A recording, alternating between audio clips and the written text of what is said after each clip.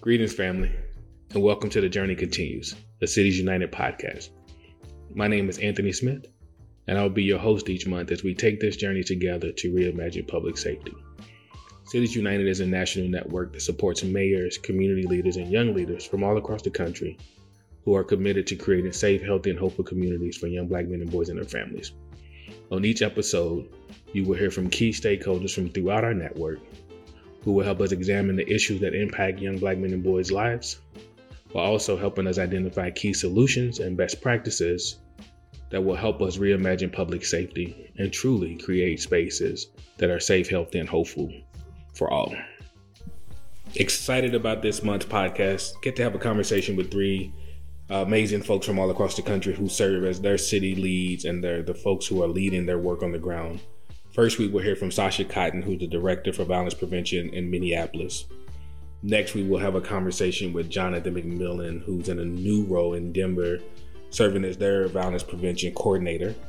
And then lastly, we will talk to Monique Williams, who is serving as the Director for Safe and Healthy Neighborhoods in Louisville, Kentucky. All three folks are doing an amazing job trying to make sure that our young folks are safe, healthy, and hopeful. Thank you for tuning in, and please enjoy the conversations. Well, thank you, Director Sasha Cotton, for joining the podcast today.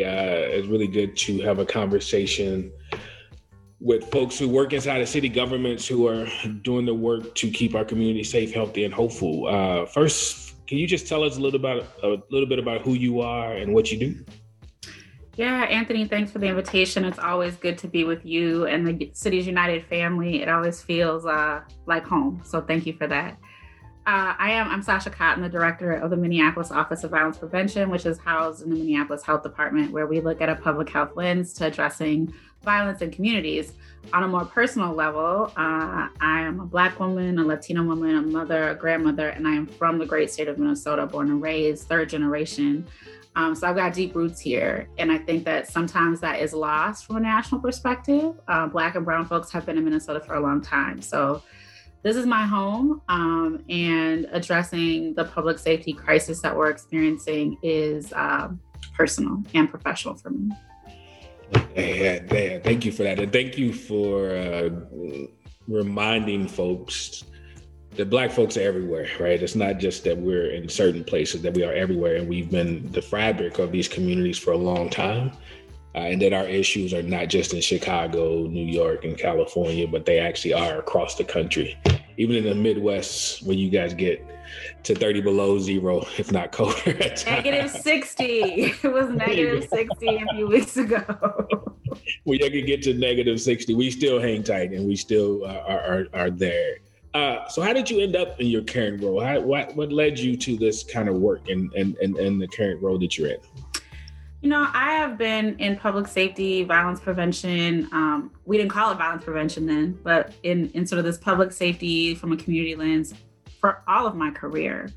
I started school with a very prescriptive direction of like, I'm going to be a cop and then a probation officer, and then I'm going to go to law school, and that's going to be my trajectory. And I did the first two things. I got a law enforcement degree. I got a criminal justice degree. I did not ever become an officer, but did work in probation, but realized very quickly that the community was missing at the table, and have worked in domestic violence services as well. Spent about a decade of my career working both between our state coalition and a national institute focused on domestic violence in the Black community called IDVAC, and really have seen the intersectionality in Black and brown communities around community violence and domestic violence. And so came to the city really at a time where I needed change. I was working federally, working in a bunch of cities, but was really feeling the draw to come and work closer to home.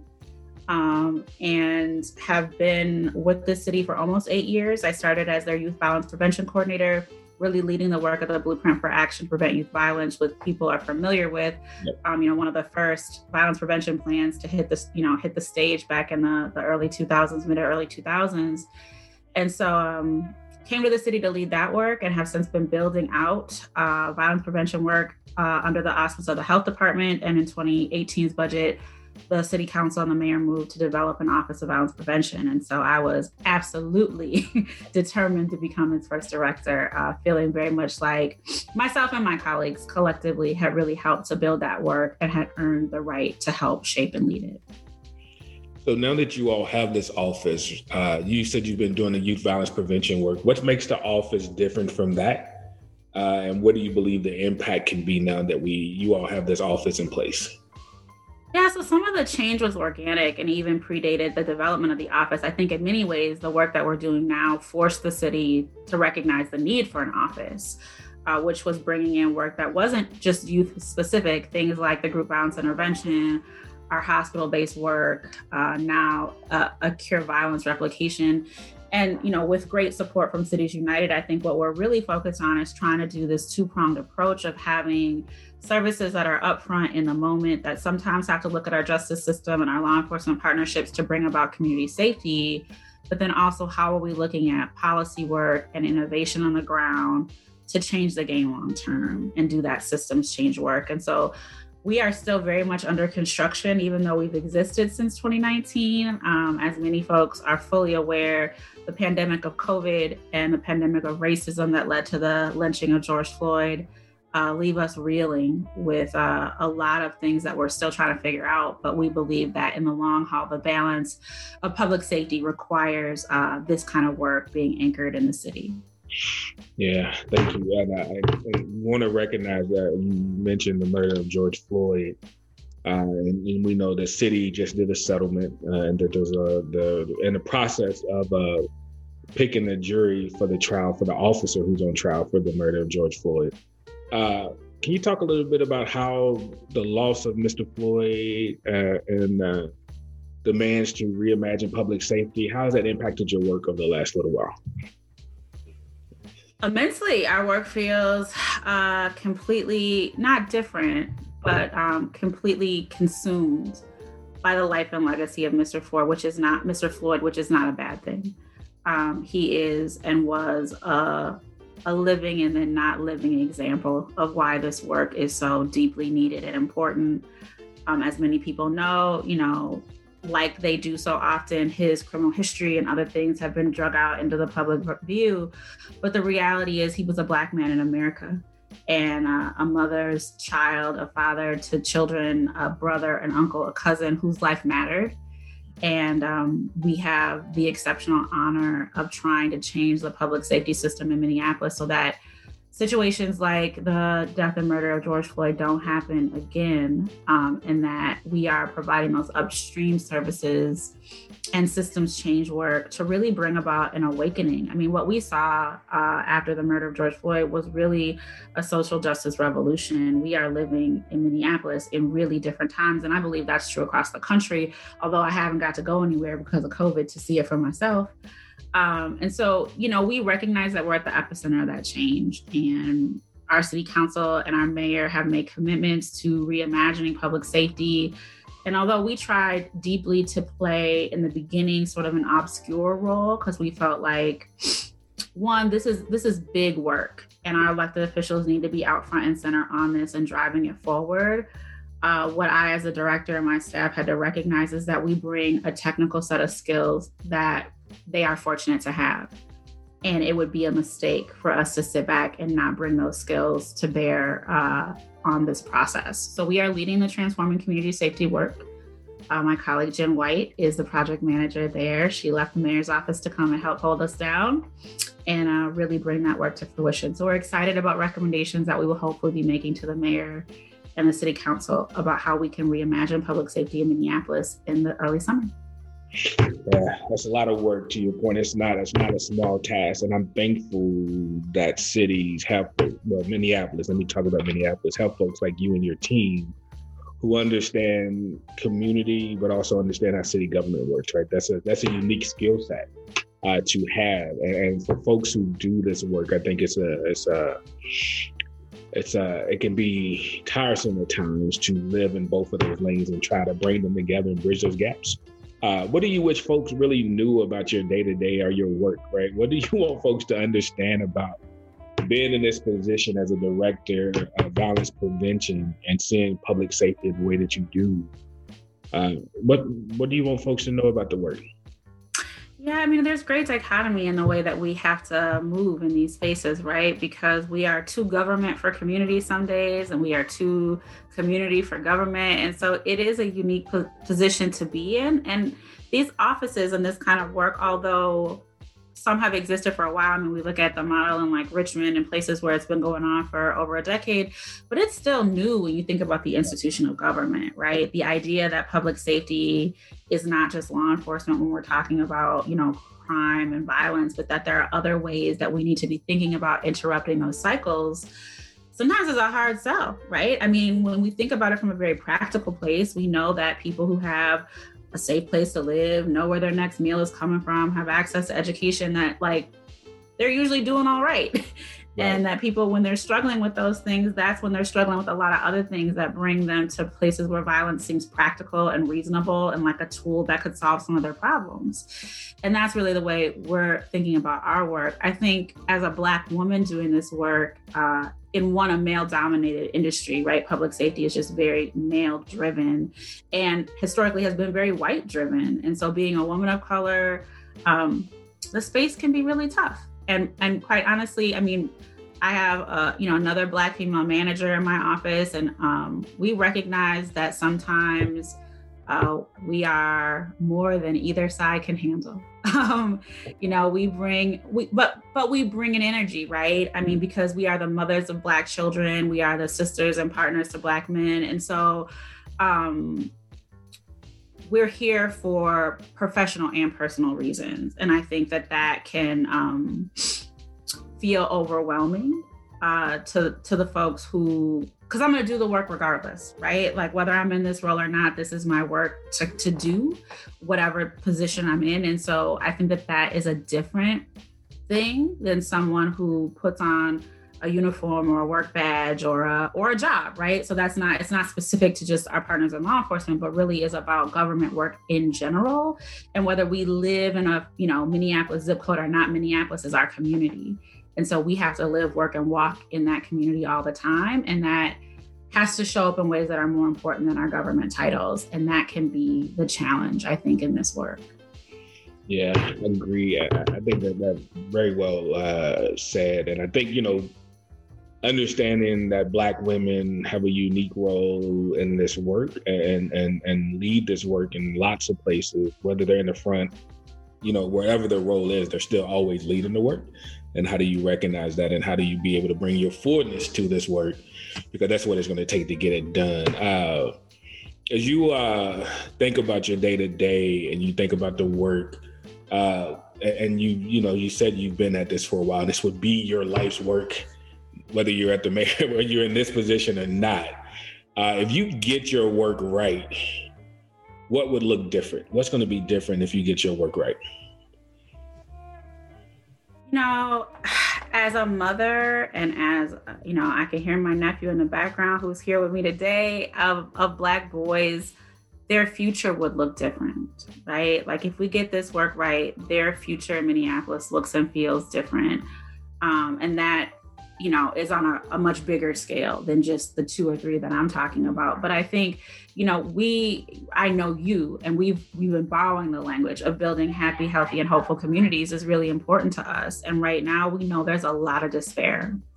And so if we can begin to build hope in community where people feel like they've got a shot, I think we've got a lot of people in our communities who are deeply impacted by violence, and it's easy to take the bait on violence when you feel like I'm going down anyways. And so for us, it is about in real time trying to show them living, breathing examples of change. That's why so many of the contractors that we work with are people who have lived experience in the system and have come out the other side in spite of its toxicity, in good places and dealing with their trauma, but also doing the work. And why it is so important for our office to inspire with Black and Brown leadership that, could be seen at a local baseball game or at the grocery store, as well as in a blazer doing a press conference, right? Because that is hope inspiring, right? But in the real sense and essence of the work, I think it is about the systems change work. The in the moment work is important because it stabilizes things in the moment to a certain degree. But if we can get our city to see the value in police not being the first, second, or third response, and, we're a public health driven initiative. So as people are learning quickly because of COVID, we recognize that sometimes quarantining is the best way to keep people safe from themselves and to invest in public safety. But quarantining without treatment sometimes exacerbates symptoms. Right. And that's what our current system is doing. We incarcerate people, but we're not doing the corrections piece, right? We're not getting people on a different trajectory. And so I think both for our office and offices across the country, that piece around treatment and treatment in the various ways that will show up has to be the next frontier. Yeah, I think, that piece right there, that treatment, that healing, that dealing with the trauma, all of those things is things that we've not done before. And we've got to get better, not only in Minneapolis, but across this country, if we truly want to create safe, healthy, and hopeful communities, right? So I really do appreciate that. That lens and the way you framed it is very helpful, and hopefully helpful to folks as they listen in. You talked a lot about what gives others hope, right? Thinking about giving folks hope. As you do your day-to-day work, right? What gives you hope? Where do you find hope? What keeps you going?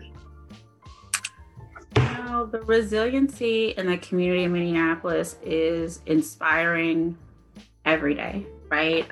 We are at the epicenter of a place that nobody wants to be, and people are still showing up, right? I am inspired by that daily. I'm inspired by my 1-year-old grandson, right? Like, I get to hopefully make a world that is better for him. And, by my ancestors, right? Like, we are built for a time such as these. And so even though it gets weary and tiresome, I think that we have a debt to repay, and that is insurmountable pressure, but also real motivation. Yeah, love that. Yeah, 1-year-old grandson is wild, isn't it? Yeah, it is crazy. But that's part of this whole journey, to your point, right? We lean on our ancestors, but we also look who's coming behind us to make sure that we're doing our part, because we know our people did our part to make it better for us, right? So how do you continue to push that? So I love that visual of the ancestors and then the little ones coming behind and what we do for that. Really do appreciate your time today, Sasha, and all the hard work that you do, not only in Minneapolis, but to support the work across the country, because we know we can't get this done alone, right? So we know we got to call in on our network. Any calls to actions or things you want to share with the folks before you go? Just continue to lift Minneapolis up. We are coming into the season of the 1-year anniversary of Mr. Floyd's murder, and we know that our community is going to be re-traumatized by both that and the trial. So when you get a moment, think of us, both in solidarity, but in real support, right? We need good energy, prayer, judo, voodoo, whatever you want to call it. Send it our way as long as it's positive and healing, because it is a somber time in our city. And this is not, what we're in right now is not what any city wants to be remembered for. And we hope that what we get on the other side will be the way that we are remembered. And so we are pushing for that positive change. And remember that when you think of us. Good to have Jonathan from Denver joining us. We're going to have Jonathan tell us a little bit about who he is and what he does. So Jonathan, can you just give us who you are and what you do? Yeah, man. Jonathan McMillan. And, people ask me what I do, and it's always a difficult question to answer because I wear a lot of different hats. But first and foremost, man, I'm a father, I'm a husband.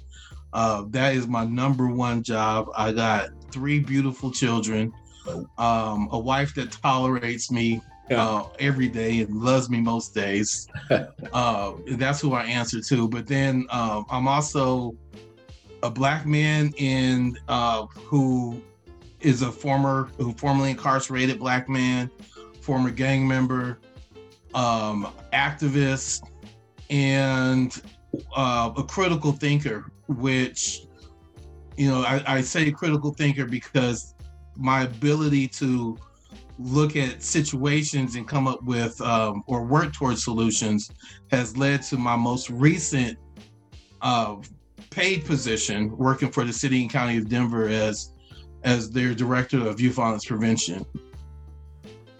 I love that. No, and I appreciate you starting with who you are personally, and your people, and not what you do on a day-to-day. So talk a little bit about, you just talked about your new role in Denver. How did you end up in this current role? What is it? So I ended up in the current role. As I mentioned, it's I think you knew this. In December, I celebrated my 20th anniversary being released from Colorado Department of Corrections. And I got, I ended up in prison basically because I believed in the narrative about young Black men when I was growing up that we were a part of an endangered species.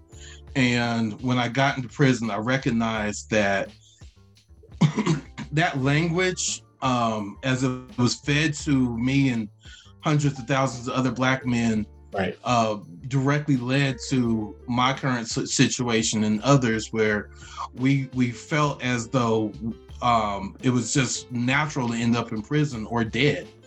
And because I had that epiphany, I've worked the last 20 years of really rewriting that narrative, and also dismantling the systems and disrupting the systems that contribute to how that process is executed.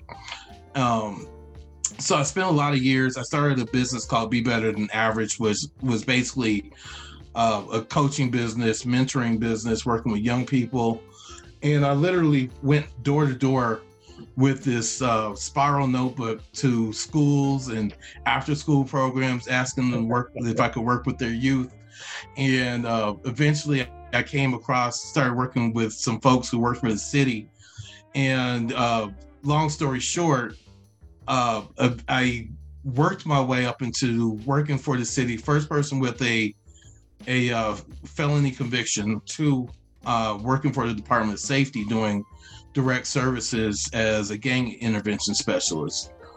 And I enjoyed that job, but I recognized really pretty soon that the individual work wasn't wanting to make as big of a difference as I was wanting it to be.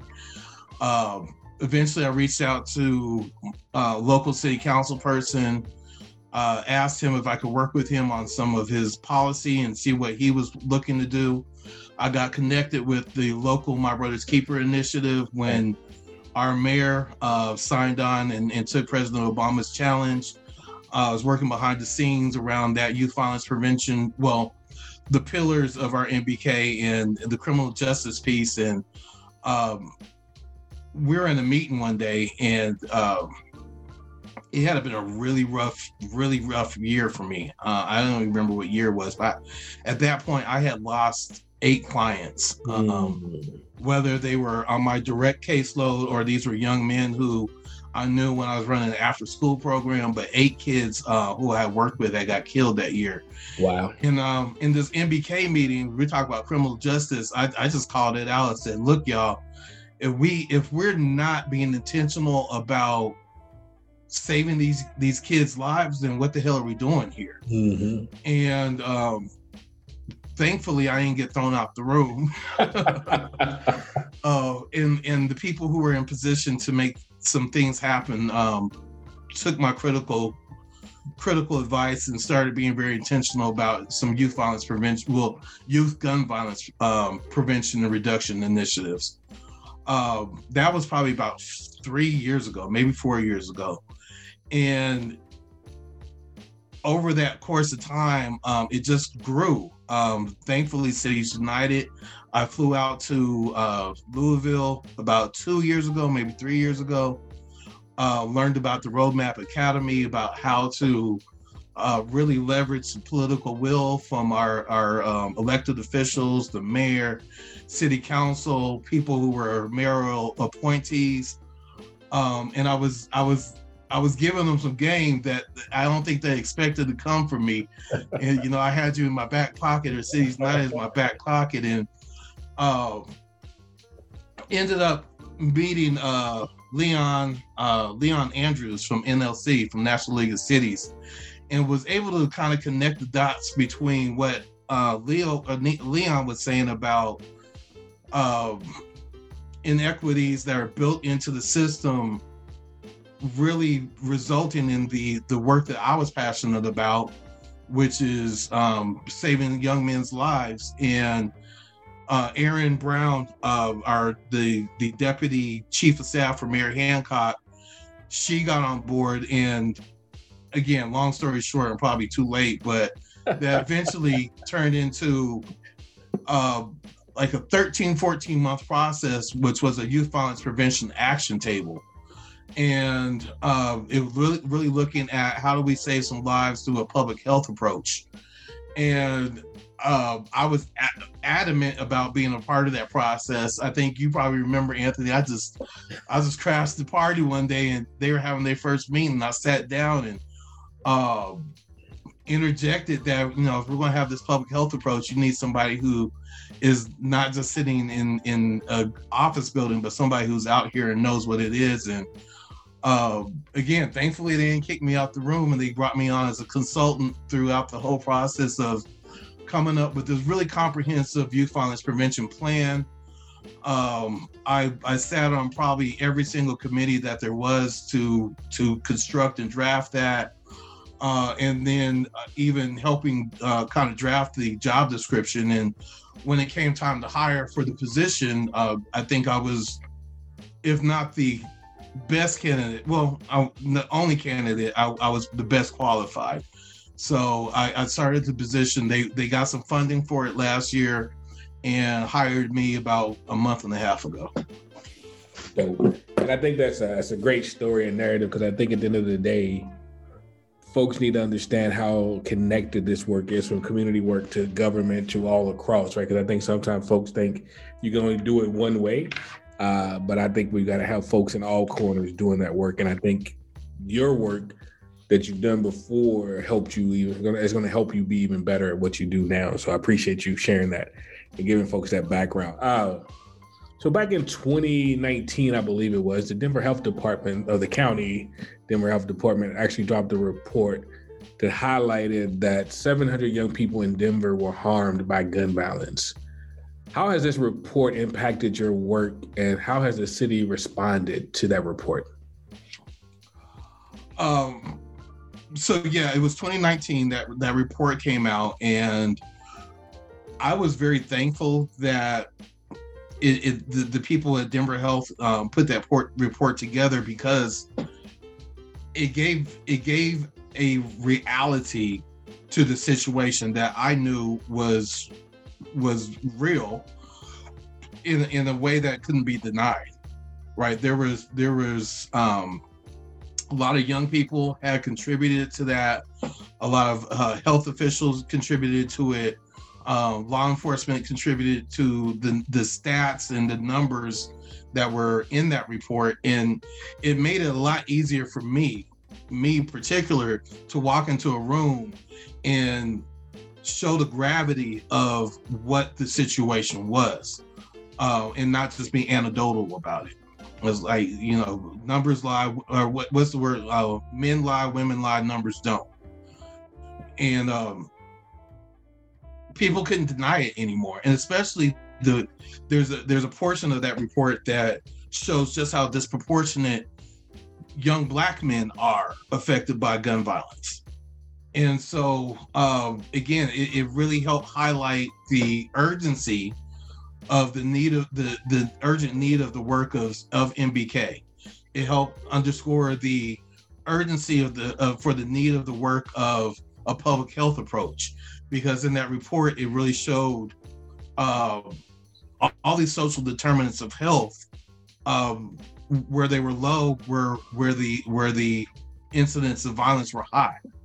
And so using that report, that really was a catalyst for people who would like to put this on the back burner, or who were able to put this on the back burner for so long and deprioritize the work, to say, oh, we can't wait anymore. And that was the catalyst, a part of the catalyst for the Youth Violence Prevention Action Table, which led to this comprehensive plan, which I'm now in charge of implementing.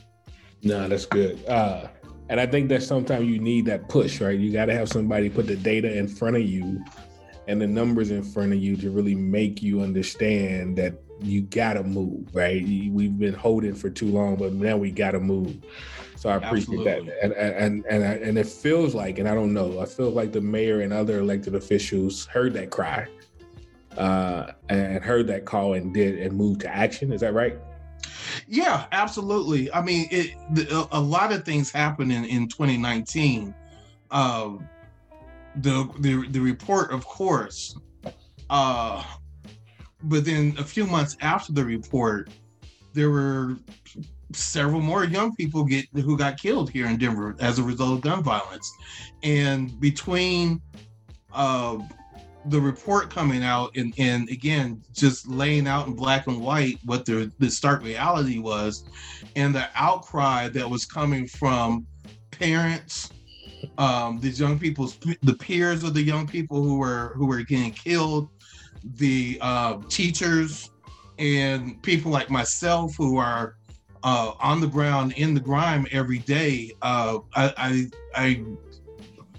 believe Mayor Hancock really felt the time. There was no better time than right then. And I don't want to say that he wasn't aware of it, or it wasn't one of his priorities before, but there was just so much happening around that time that it couldn't have been ignored.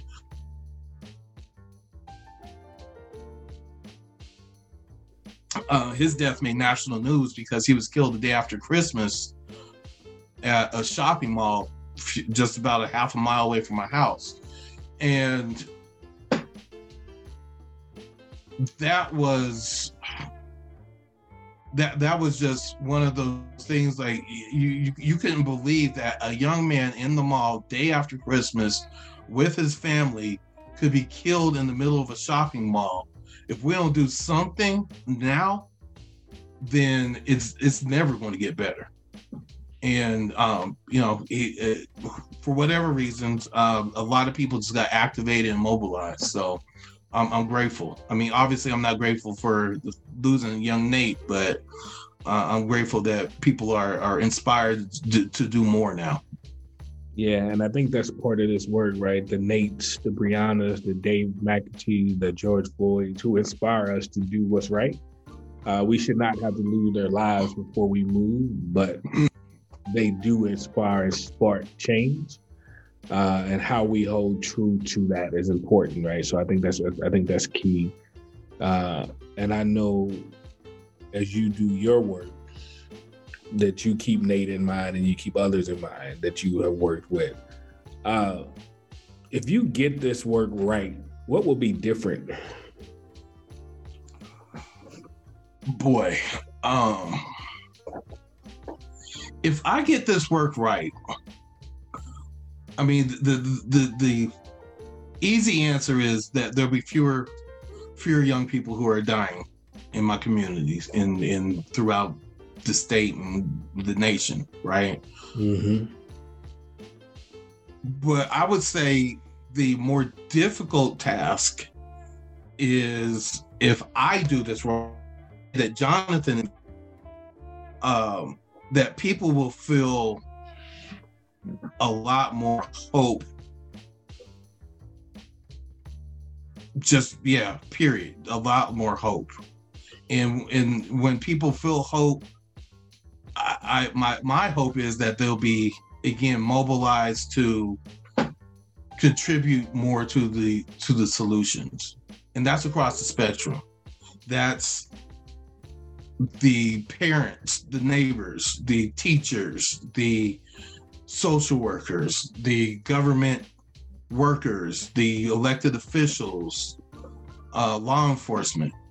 Will just realize that everybody has a role to play that isn't law enforcement, criminal justice heavy, and say, how can I make the world that these young people will grow up in a better, safer place?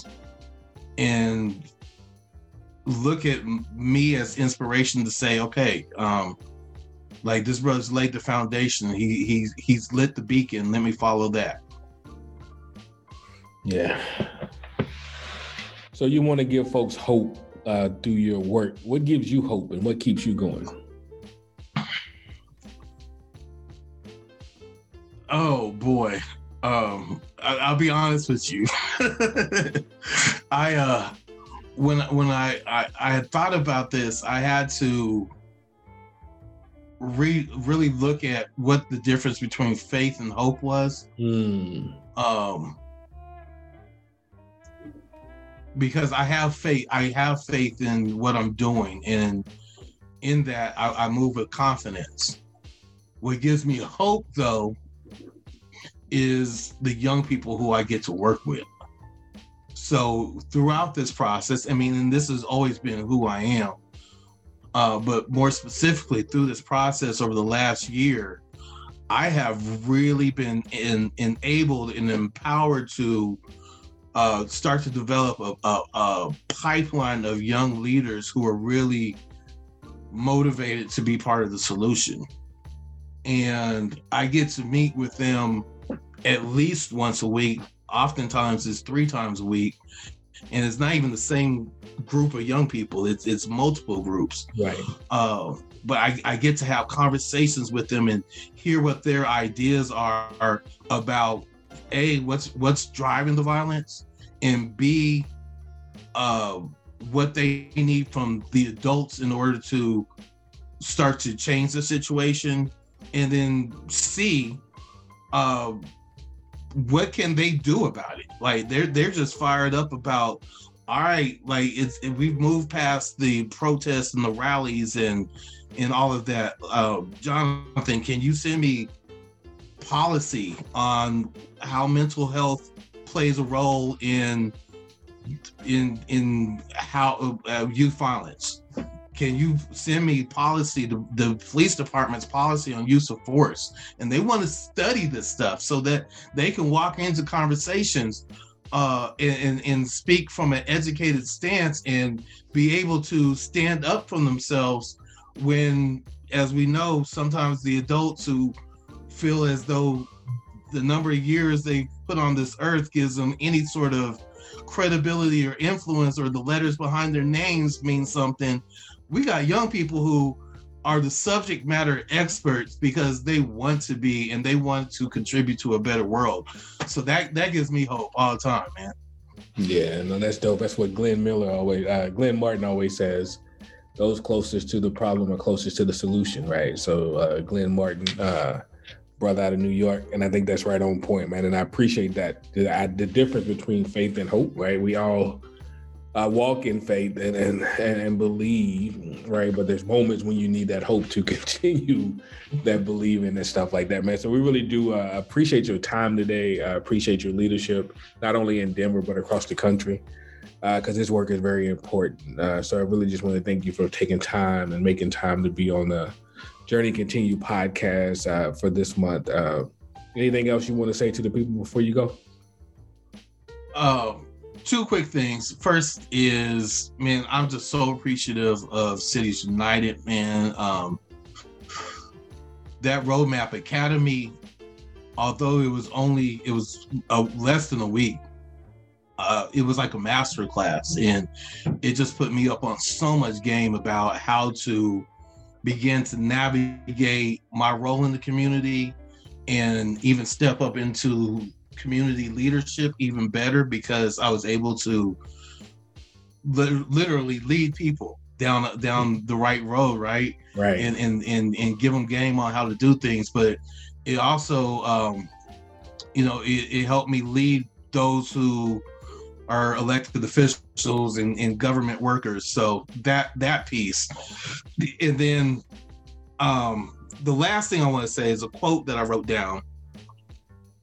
And it's about that hope, and it's about just, there's going to be rough days. The journey, none of this is going to be an overnight fix. I truly believe that I'm laying the foundation for whoever's to come behind me. Absolutely. And the quote says, everything that is worth transfiguring, that is to be made more beautiful or to elevate, the things that make life worth living, is premised on one thing: a long obedience in the same direction. So I look at that and just know that the long days, the frustrating meetings, the times that I may lose another young person, I have to stay obedient and on the same path in the right direction. And I hope that gives a little bit of hope to whoever's listening to this, man. No, I appreciate it, bro. We'll leave it at that. So thank you, Jonathan, for making time. Thank you for all of your work.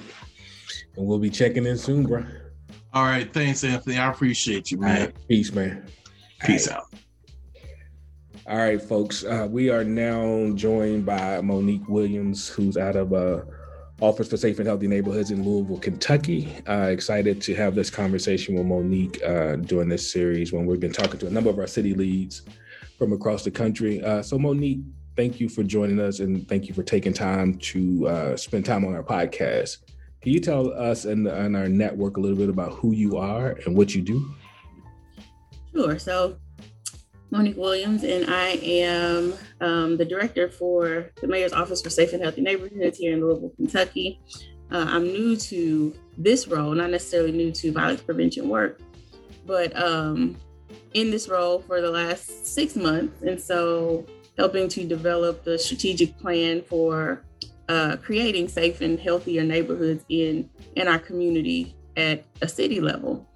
Prior to this, I was at the University of Louisville within the School of Public Health and Information Sciences, and I'm still attached to the School of Public Health. And so I have an instructor position within the school still as well, attached to the research that I was doing from my prior role as director of our National Center of Excellence in Youth Violence Prevention Research. And within that work, we were really looking to elevate conversations around community and policy level interventions and prevention mechanisms for youth violence prevention.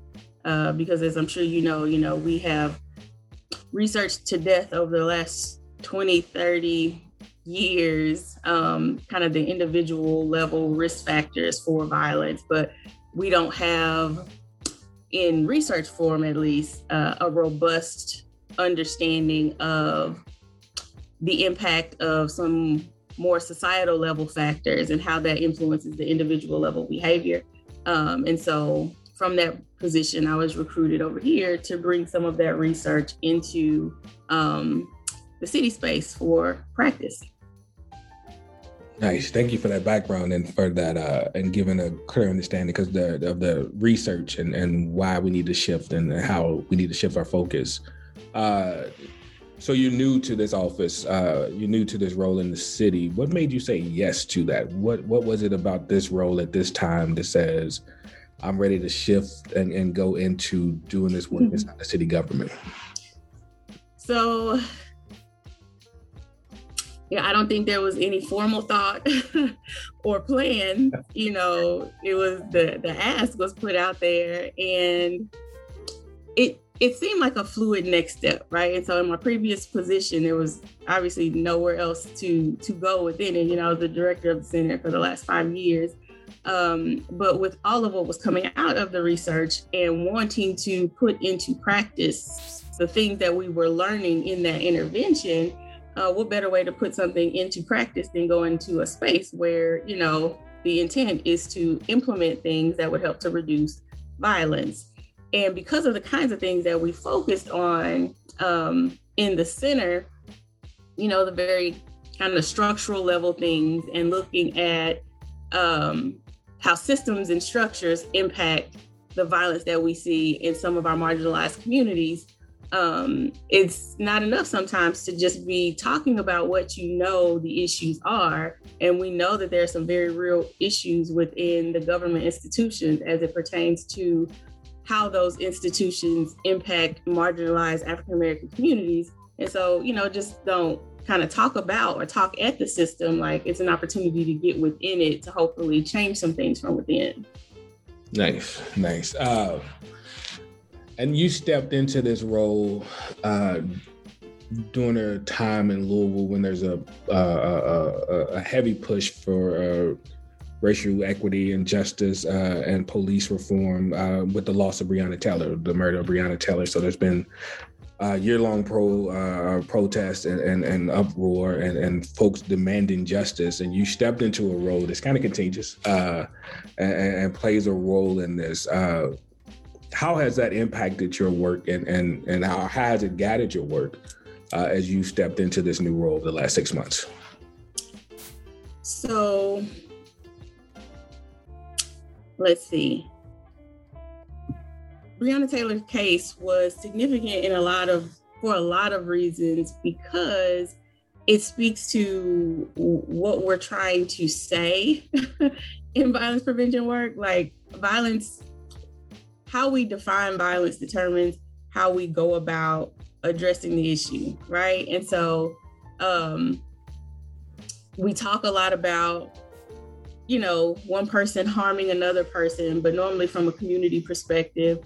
But we don't really talk about when systems and institutions harm people, and that type of violence and what that does to community, because what has that done to us as a community to have this instance of injustice be right here in our city, and for our city to be in such an uproar since, which has caused, an uptick in violence that we see.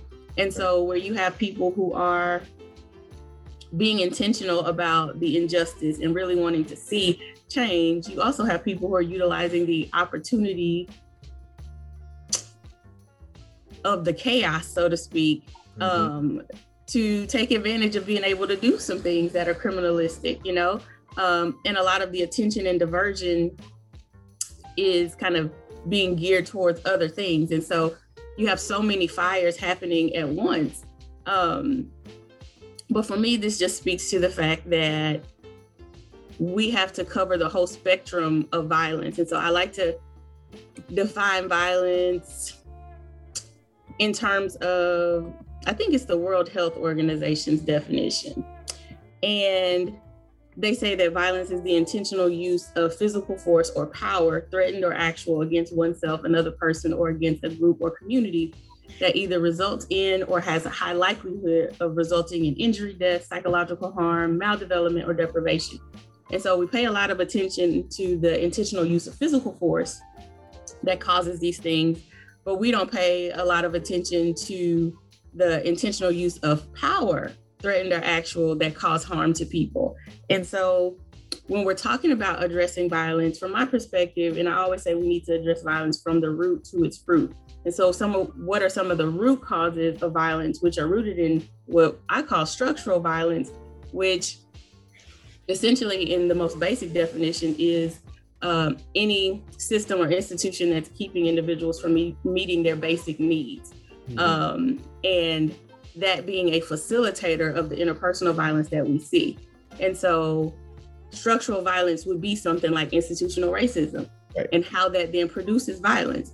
And what we saw with Breonna Taylor was an instance of structural violence. So while we have to focus on the interpersonal stuff that we're seeing in our city, whether that's homicides or, violent crime that's happening in the community, domestic violence, all of those things, they're important and we need intervention. But we also need intervention on this other end with dealing with structural violence. And so how do we develop a strategy that gets at the holistic picture of all of what needs to be addressed within the frame of what violence is? And as a city, say that we are intolerant of all types of violence, which means we're going to develop a plan that gets at all of the types of violence. And so that's what I'm wanting us to focus on, but that's a tougher conversation to have. Yeah, it's always a long road ahead, right? Folks can get, or at least want to get, the interpersonal, the day-to-day, but never really want to talk about the root, never really want to talk about the system of violence that happens. Because then folks got to start looking at themselves, right? So how do you have that conversation, and how do you get folks to shift and move differently, right? So when you do your work on a day-to-day, and I know folks have all kinds of questions about what it is, what you do, why you do it, what do you really wish folks knew about your work? I wish folks knew that, it's difficult work, but I'm more than that, I wish folks could understand just how multifaceted violence is. And so people talk about it being a systemic issue from the perspective that there are, systems in place that create conditions for violence to be more pervasive in certain spaces, which is an actual thing. Mm-hmm. But there are multiple systems that are at play at differing levels that are involved in violent outcomes. And so a lot of times we want to just focus on the perpetrator and the victim. But there's another system at play, right? There are relationships with people, another set of systems at play when you talk about the institutions that they navigate. And so the school system and what role it plays, the healthcare system and what role it plays, community spaces, the existence of them or the absence of them, the role that plays, government, all of these things are at work and at play all at the same time. And so there has to be a coordinated effort that is inclusive of all of these systems. Right. And so when you start having that conversation and people who have the ability to make decisions about things, if they don't necessarily understand like how education is related to the outcome of violence, or how something like the history of redlining in Louisville is directly connected to violence with the creation of concentrated poverty and the deprivation of resources in particular communities, which increase the likelihood of violence. And so when you want to have those kind of upstream conversations that get away from people seeing, but this person over here is harming somebody, and so we must need law enforcement, to do something about it, we've been missing opportunity for years with the way that we've just traditionally done public safety. Right. And so I would love for people to understand just how reactionary law enforcement is, and it has its place and it's necessary, but the way that we have kind of mobilized law enforcement has been more detrimental than helpful, which is why we can still see a lot of what we're seeing. And so I just wish people could really more so understand and kind of take on the understanding of violence in relation to the social ecology, violence in relation to social determinants of health, and really violence as a public health issue, because it is. Right. Yeah, that's a lot, right? And I think because folks have a clear definition in their head of what public safety is, it's hard to move, because to your point, that's what we've relied on for so many centuries, right? This is what public safety is. And we put this force in place that then enforces that, and it's not been good. So I really do appreciate you running through that and giving folks that, and trying to figure out, as you think through that, Monique and others, how do you break that down for folks in a way that's manageable and that I can take it in and get? Has COVID and the response to COVID been helpful in helping people see how this could be, the public health approach can be used to address violence? So I felt like COVID was the perfect opportunity for people to see just how much of a public health issue violence is. When you close down the schools and you close down, the community spaces for young people, the pandemic itself causing an economic crisis, like you have multiple crises converging at the same time. And so you see all of these fires setting. Like right now, you can't even look at a map and say, here's a hot spot here, here's a hot spot here. Like it's just red dots everywhere right now.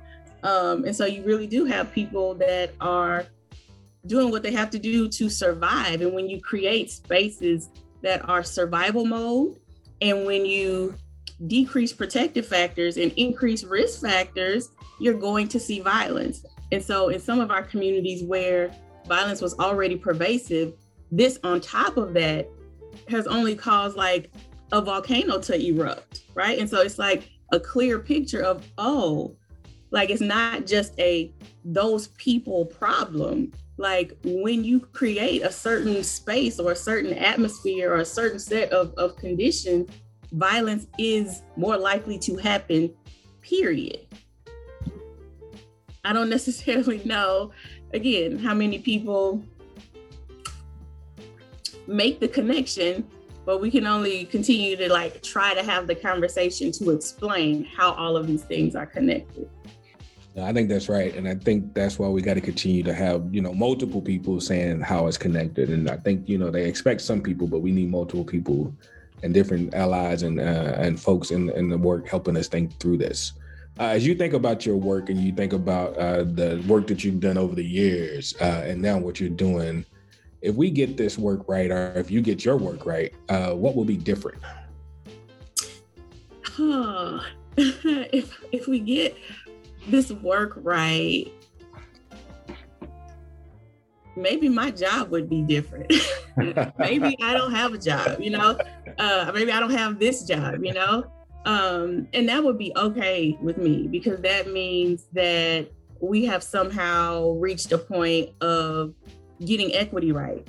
And so when you think about violence prevention from a public health perspective, and we talk about kind of the tiered prevention, where there's primary prevention, secondary prevention, and tertiary prevention, we're having to live kind of in that tertiary prevention space because all of the conditions are there, and we're having to respond to individuals who are already, high risk, so to speak, and who have already had all of this trauma. And so when you're having to rehabilitate, intervene, and it takes a long time, right, at that individual personal level, and it takes a whole lot of work and a whole lot of resources to rehabilitate, versus if we could get primary prevention correct. And for me, primary prevention is just equity. Right. Like ensuring that people have their basic needs met, people have the things that are needed for healthy development and healthy living, and they have work and they have places to, play, and all of the things, all of the neighborhoods look the same, essentially. I think for me to do this work right, then there is equity in community neighborhoods. No, love that. There's equity and justice, and making sure that folks have what they need is right on point. And again, most of this is about how do we work ourselves out of this job, right? So we can go do something else that is not this, because if we keep doing this means we're still losing way too many people, right? And we've not shifted as a country or as a community. As you continue to do this work, right? And again, with the day-to-day numbers and just the work itself that's heavy and hard, what keeps you hope through your days, through your weeks? What keeps you going? What gives you hope? What gives me hope? Jesus, period, literally. That's my anchor, right? Like, people have self-care. My self-care is prayer. My self-care is my relationship with Christ, and knowing that the work that I'm doing is conducive to what he would like to see, which is people who have been oppressed not be oppressed anymore, people who don't having opportunity. And so because I'm so attached to wanting to ensure that I'm living out, my purpose and what he put me here to do, I feel like this is a part of it. And so no matter how hard it gets, he's always going to give me what I need to be successful in this work, because he put me in this work. And so that gives me confidence, and it gives me like a supernatural strength sometimes to be able to do some things that I may not otherwise be able to do. Wow, no, that's real. I appreciate that. Anything you need the folks to know before we go?